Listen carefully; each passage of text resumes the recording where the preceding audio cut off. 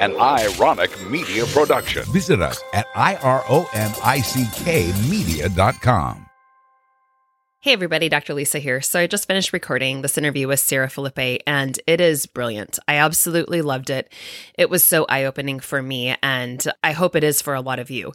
I've seen something over the course of the last few years that I had a lot of friends that had breast implants and had a lot of undiagnosed illnesses that were going on that they couldn't figure out what was happening. Whether it was just chronic fatigue, whether it was hair loss, whatever it was, maybe some thyroid issues or autoimmune issues. But Sarah Felipe really deep dives into the breast implant illness that is out there now, and then talks about explanting. Maybe you've never had implants. I never had implants, but I just know a lot of friends that did and that they were suffering. And so she just shares some information. So maybe it's not necessarily pertinent to you, but maybe it's pertinent to somebody else in your life that might be struggling and can't seem to find any results of anything. So it's great information. Take a listen, share it out. I think you're really going to love it. Hey there, Rockstar. I'm Dr. Lisa Olszewski. I'm so glad you're here. I know you've been struggling for a while trying to figure out why things just aren't changing. I've been there. I get you. I see you. I know how hard you're trying. I'm here to let you know that there's light at the end of the tunnel, and I'm here to teach you the simple steps to becoming that healthy, vibrant you. Are you ready? Let's do this.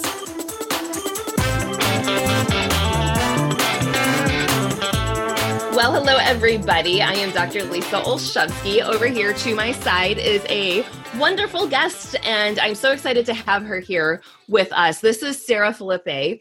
She has a phenomenal story, and I think it is something that all women need to hear because it's something I've seen all over social media over the course of maybe the last 2 to 3, maybe 4 years that people are talking about it. But Sarah has her own amazing story of health and healing. It brought her to become a registered nurse and then a certified functional diagnostic nutrition practitioner. She works with the True Cellular Detox program, and she's going to share with you today about breast implant, explants, etc., the breast implant illness, and she is an amazing expert. So, Sarah, thank you so much for being here. I would love to have you share your story with the audience because I can bet this is going to resonate with a lot of women out there. Yeah, absolutely. Thank you for having me. Yeah, my story really starts when I was pretty young, and a really important person in my life who I'm still very, very close to said to me that I was going to be 4'11", just like her, but not to worry because I'll have the Johnson boobs. So this really set the stage for me early in my childhood that it was important, that body image was so important, that how we look is so important. So it set the stage for me to believe that in order to be beautiful, a woman, lovable, and worthy, that I needed large breasts. And that if I didn't have them, that I should be worried. You know, it was that phrase, don't worry, you'll have the Johnson boobs, that really led me down that belief system. So that eventually, fast forward a couple of decades later, I was really, really into fitness and wanting to really push my body to become the most fit I've ever been. And so, with that came that push for breast implants. And it was really about achieving a certain look rather than, a health goal. So I had finally made that decision and took that leap and got my breast implants that I'd always really wanted because I didn't develop the way this person in my life said I would. Right. And so it really definitely had a negative impact on my self-esteem, my self-worth, and I struggled with it. It was an area that I was really self-conscious about. So I got my breast implants, and probably within 6 months or so, I started developing chronic symptoms. And at the time I was working as a nurse in conventional medicine. And as I started developing these symptoms of hypothyroid and Hashimoto's, they were things like hair loss and dry skin and acne, weight loss resistance. So I was gaining weight very easily and having a hard time losing it. Bloating, puffiness, my eyes and my face were super puffy all of the time. Fatigue, really, really intense fatigue. I looked to conventional medicine for help and answers and never really got any. The conventional medical model just really couldn't help me. So it was really about looking at my lab work and saying, oh, everything looks normal. You probably just need to go and see a therapist. which is what Right? a lot of women hear. Yeah. And so that kind of took me down this path of away from conventional medicine and realizing that I really needed to figure this out on my own. I was going to be alone in this. I wasn't going to get help from my doctors. And this was your profession that you were in. And this is what you're doing every day. Yeah. Yeah, okay. Exactly. And so, the most hope they could offer me was just slapping a medication on it, and that's just really a Band-Aid. Yeah. So I wanted to know why. And that's what I continue to always ask is why. That's so important in really discovering the root cause of issues with your health. And so I continued to get a lot worse before I ever got better. Okay. I started developing GI symptoms like gas and bloating and pain and diarrhea and constipation. My periods became very abnormal. I had insomnia. I had night sweats. I had irritability and heart palpitations and anxiety, social anxiety. I couldn't tolerate chemical smells, bright lights, loud sounds. And at the time I was working in a big teaching hospital with lots of people and it was very loud. And I just wanted to jump out of my body and go hide under a rock. It was torture. And so, my nervous system was just so overstimulated. I learned that I had lots of different opportunistic organisms overgrown like Candida and bacterial dysbiosis. I ended up having SIBO and diagnosed with Lyme disease, chronic Lyme disease, wow. Parasites and all of that. So I did eventually find someone who was able to help me somewhat, but still didn't think that my breast implants were a problem. And so I kept down this road of trying to treat the symptoms really. Rather than addressing that you were suffering. Like how many years were you just dealing with all of this, all the symptoms? Oh, probably a good 5 years. Yeah. Okay. And I sort of had a little bit of intuition that this might be, I wondered if it might be my breast implants, but there was just no information out there to back up that intuition. And so I didn't trust my intuition, and it took me a very long time to get to the point of deciding to explant. But it, it was good because it led me down the path of becoming a holistic health practitioner. And that's really the approach that is successful at getting your health back. Mm-hmm. It's really, addressing the root cause. So for me, I got to a point where I was not able to get pregnant after trying for a couple of years, and discovered that I had stage 4 endometriosis involving my bowel and my reproductive organs. And so the other thought in my head was, if this is how this is impacting me, these breast implants, I'm wondering, how is this going to impact a child? Even if I were to get pregnant, how is this going to impact the health of my child? And so really worried and concerned about that aspect and feeling like, oh my gosh, I would just never be able to forgive myself. If right. knowing that this is an issue and not doing something about it. So that was really what it led me to make that decision of getting my breast implants removed. And then I ended up needing a second surgery to have all that endometriosis removed. Wow. So it didn't stop at the explant, but that was kind of that first step for me. And it's kind of getting to that root cause, because you could have went in for the endometriosis stuff, but if it was still coming from the implants, how often do you have to continuously go back for routine surgeries, right? So it is addressing the cause. So why are these problematic? Because I know some women may not be experiencing any issues with them, but other women may totally be. But let's just go through, let's talk about what's in them. Yeah. Yeah. And so breast implant illness, I guess, is just a term we call, this generalized collection of symptoms that women end up developing. And it can look different from person to person, but the way that they are a stressor on the body is first that they're a physical stressor as a foreign object. So they are constantly stimulating the immune system, triggering inflammatory cytokines. This is really an overactive immune system that we end up seeing, and that eventually results in the immune system becoming a bit tired and dysregulated. And so as as that happens, it ends up leading to a muted immune system. And then that eventually leads to inability to fight off pathogens. And that can result in overgrowths of opportunistic organisms like I saw in myself and I see in so many women. So you end up seeing things like bacterial overgrowth, SIBO, fungal overgrowth, viruses, parasites, all those things, which are allowed to kind of grow unchecked by the immune system, as well as getting diagnoses like Lyme disease and Hashimoto's. Exactly. Exactly. And you can end up with reactivation of old dormant, infections as well that become a problem again, like Epstein-Barr. And so one thing I often see on testing is a really depressed secretory IgA, which is your gut's first line of defense. It's your first line of defense against pathogens entering your body. So that is really low oftentimes. And so of course, your body is vulnerable to all these infections. Your body's not going to bat for you anymore. So, we don't have a lot of studies about breast implants, but when we look under the hood, we're seeing the damage that's being done. Yeah. And so that is really telling us that the immune system can't fight anymore. And so that leaves us really leaves the gut really defenseless against foreign invaders.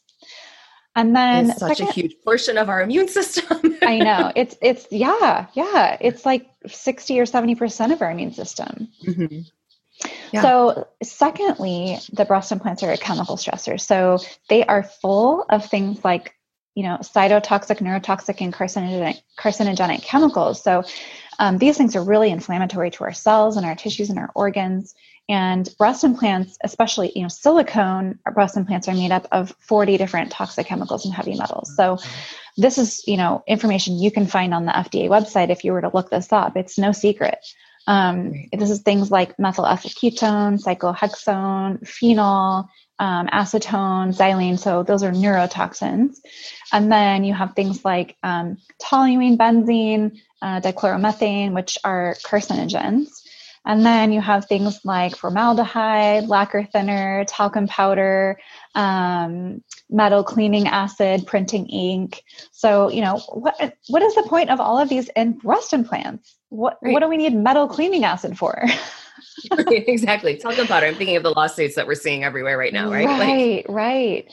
And then you have heavy metals. So there's aluminum and tin and lead and platinum in breast implants, and all of these things add up. And that's in addition to the silicone, which is actually considered an adjuvant connected to certain autoimmune conditions. So that means it's a trigger for autoimmune conditions to develop. And so it's really a chemical soup that's in our bodies that we're exposed to on a daily basis. And so these toxins can feed unwanted organisms.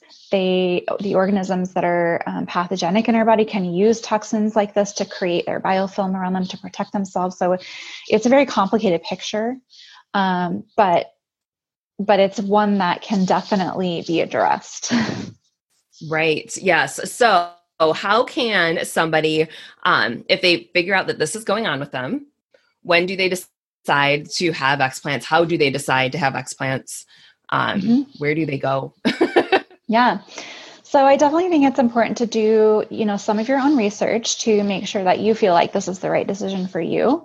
There's a lot of information out there these days on various different platforms. Like I said, we don't really have any studies because the studies that were done originally on breast implants and the safety were done so short term and were done in animal models. And so we don't really have human studies. And then as far as, if you feel ready to make that decision to explant, you really need to make sure you do your due diligence about finding a surgeon who can properly perform the safest explant procedure, which is an en bloc explant. So what that means is that the implants themselves and the capsule around them are removed intact together as one unit, rather than being cut open and removing the implant and then taking the capsule out afterward. And a lot of the times, it's easy to me to think that that's a possibility that they would cut them open. Yeah, and it's very common. That's standard procedure. And actually, standard procedure is to leave the capsule in, is to not remove the capsule at all, to leave it behind. And so a lot of times women will actually go in for their explant surgery to just have them removed once and for all. And they'll have like 2, 3, 4 capsules, depending on how many repeat surgeries they've had. So the reason it's so important to have en bloc explant is because if they were to cut open the capsule and you had a rupture, all of that toxic material or even infected material can leak out and just go flooding throughout your body. And you have so much dense lymphatic tissue around your breasts that it would end up traveling throughout the lymphatic tissue and throughout your whole body for that matter. So it's really important to prevent yourself from that exposure and protect yourself to have it done, have them removed safely and properly with an en bloc removal.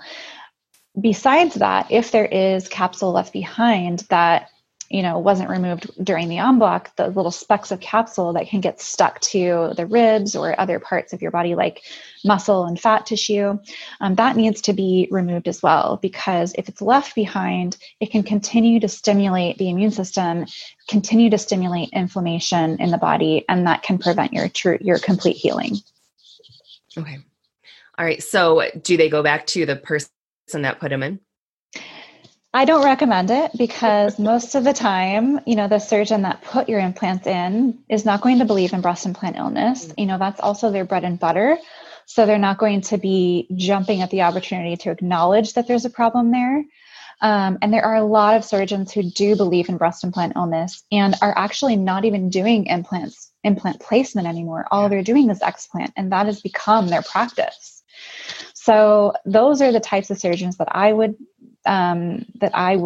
recommend. Yeah. And there's there's a couple of different websites actually that will be really helpful for finding a surgeon that you feel comfortable with. And so there's a website, breastimplantillness.com, has a great list, and they keep those lists up to date based on, lots of different patients, their experience, what they've learned about the surgeons. And these surgeons the top rated surgeons for explant have done thousands of explants. So these aren't surgeons who are just doing one here and there. They're experts. Okay. How about, does every woman end up with symptoms? So that's a tricky question, because I don't think that the breast implants are the only root cause to why women with breast implants are sick, or some women with breast implants are sick. I think that there's a series of stressors that kind of come together to create this perfect storm situation, and breast implants are just part of that picture.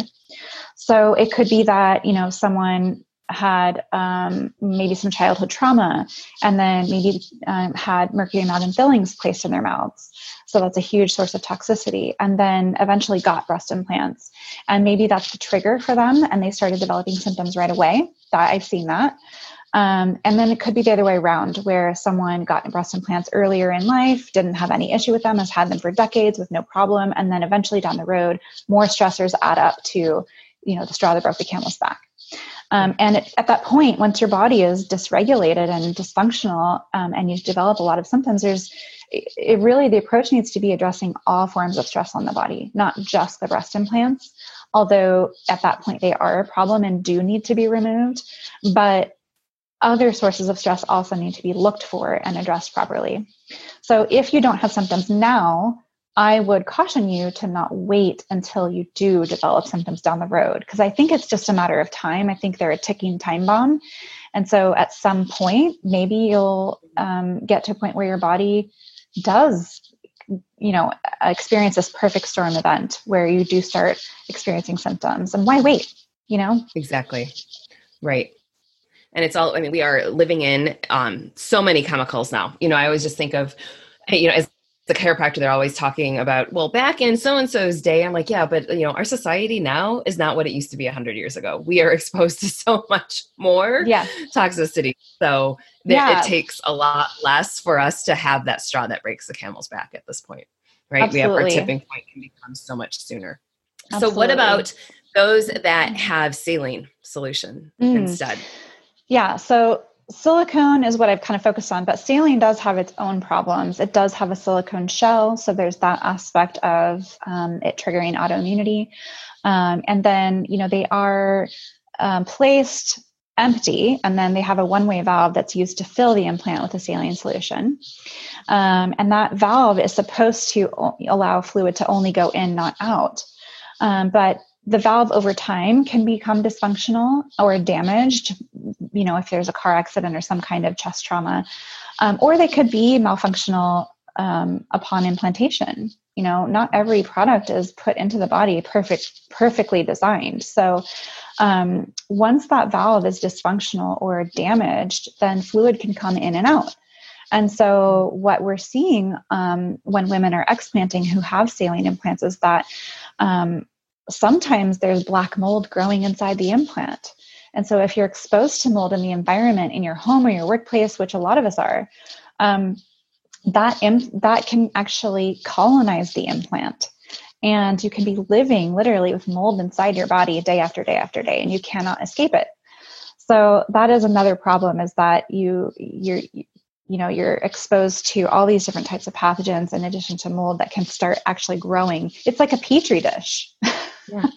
It's crazy to me. Like, I'm just thinking of the toxicity level of mold, and to know that it could be physically growing in your body. And those releasing mycotoxins, every day, 24/7. And then I'm assuming it's leaching too. Like those that have silicone implants just leach within. It's not always just staying within the capsule. Yeah, you don't have to have a rupture for silicone to be problematic. The gummy bear implants have been thought, in recent past to be safe because they're not liquid. And so if they did rupture, they wouldn't leak throughout the whole body like we used to see with the Dow Corning implants. But really, truly, these implants have been shown to start bleeding their contents into the body from day one because they were not tested at body temperature. And at body temperature, you're heating that up. It's like heating up plastic. Those toxic chemicals just start to bleed into the body. So many of us have eliminated the plastics out of our lives, or trying to, from our cookware and all of that type of stuff. And then we might not be thinking of what's internal in her body. So once they have explants done, where do they go? Like, what do they do next? What are some things of regaining health at that point? Yeah. There's a lot of focus on detoxing after explant, which I think is it's a really important factor. But, we first need to start laying the foundation of a healthy lifestyle first. I think that's really crucial. Drinking clean water, breathing clean air, reducing the toxicity we're exposed to in all of our personal care and home care products. So reducing the load on our body that we're dealing with every day, making sure that, our liver and our kidneys are well supported and working well. Making sure we're having regular bowel movements every day, because if you're not pooping, you're not detoxing anyway. So, just reabsorbing back into the body. Exactly. And then really working on supporting your methylation, which is such a huge part of detoxification, and glutathione production, and supporting energy production at the cellular level, because it's so energy expensive to do a deeper detox. And so all those different pathways need to be supported before you start actively using really strong binders to go in and pull out heavy metals. But that is a really important next step. Is to really address what's stored in the body. And, we store toxins, whatever our liver can't acutely deal with, we store in our fat and in our bone. And so, we have tons and tons of toxins that are building up in our tissues. And so that toxicity, that detoxification process is really important. It's also important to look for other sources of hidden stress in the body that need to be addressed. So like I said, it's not just about the implants or just about the explant. It's also about addressing infections. So things like parasites and candida and dysbiosis, things that are dysregulating your immune system and stealing your nutrients and things like that. So, going on a bug killing spree is not what I'm recommending. We need to really make sure we're addressing, the terrain within your body as well, so that these things can't thrive there. And that's part of that is really detoxing. So these things kind of go hand in hand. But then also addressing things like different types of traumas in your life. So that's another source of stress that is a root cause level stressor that I see. And it's often a big blocking factor to healing, because most people aren't considering those types of stress and how that keeps you in fight or flight. And when you're in fight or flight, you really can't heal.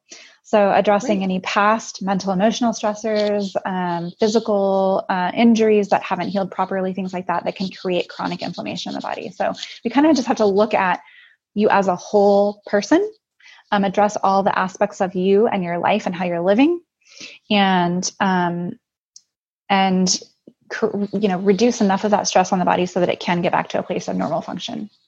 I love it. Absolutely. Like mind, body, spirit, focusing on all of it for true healing.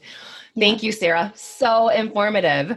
Share with the audience where they can find out some more information about you, what your website, social, all that good stuff. Yeah. So my website is reversingbreastimplantillness.com. You can find me on social media on Instagram and Facebook with the same reversingbreastimplantillness.com. Well, thank you so much. It was so informative. And I know I'm sure there's a lot of women that you just spoke directly to them. So thank you so much. Of course, I'm happy to. And thanks for having me.